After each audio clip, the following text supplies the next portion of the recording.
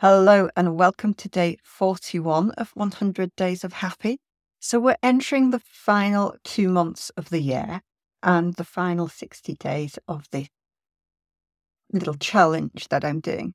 I just want to remind you that the reason I started this challenge is because I had a feeling that we're going to go through some global disruptions. And if you get sucked into watching the news, it's going to put you in some tension, shall we say. It's going to shock you.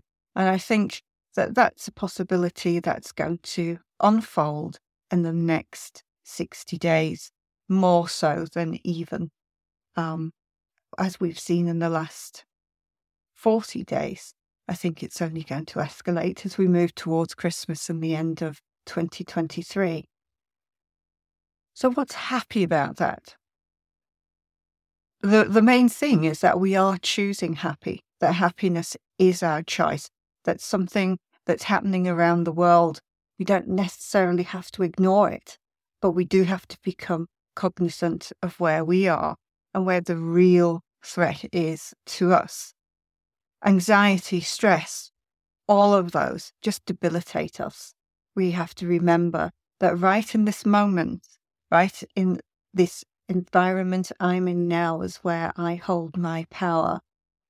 The past has no power because it's already gone. The future hasn't happened yet. But if we're giving up our power to the past and to the future, we're removing it from the very source, the very important place, which is within us in this moment. And even this moment is now the past. So the power is to be as present as possible as we go forward and to keep coming back to center. And I struggle with this probably more than anything else. So I'm not going to be sitting here saying that it's something that I've got off pat. I certainly haven't, but it's something I do recognize is something I must practice and become adept at as we go through these challenging times. I'm focusing back on what brings me joy, keeps me alive, and focus on the future that I want rather than the one that someone's choreographing for me. I hope this helps in some way. Rather serious tonight, but I think it's worth saying.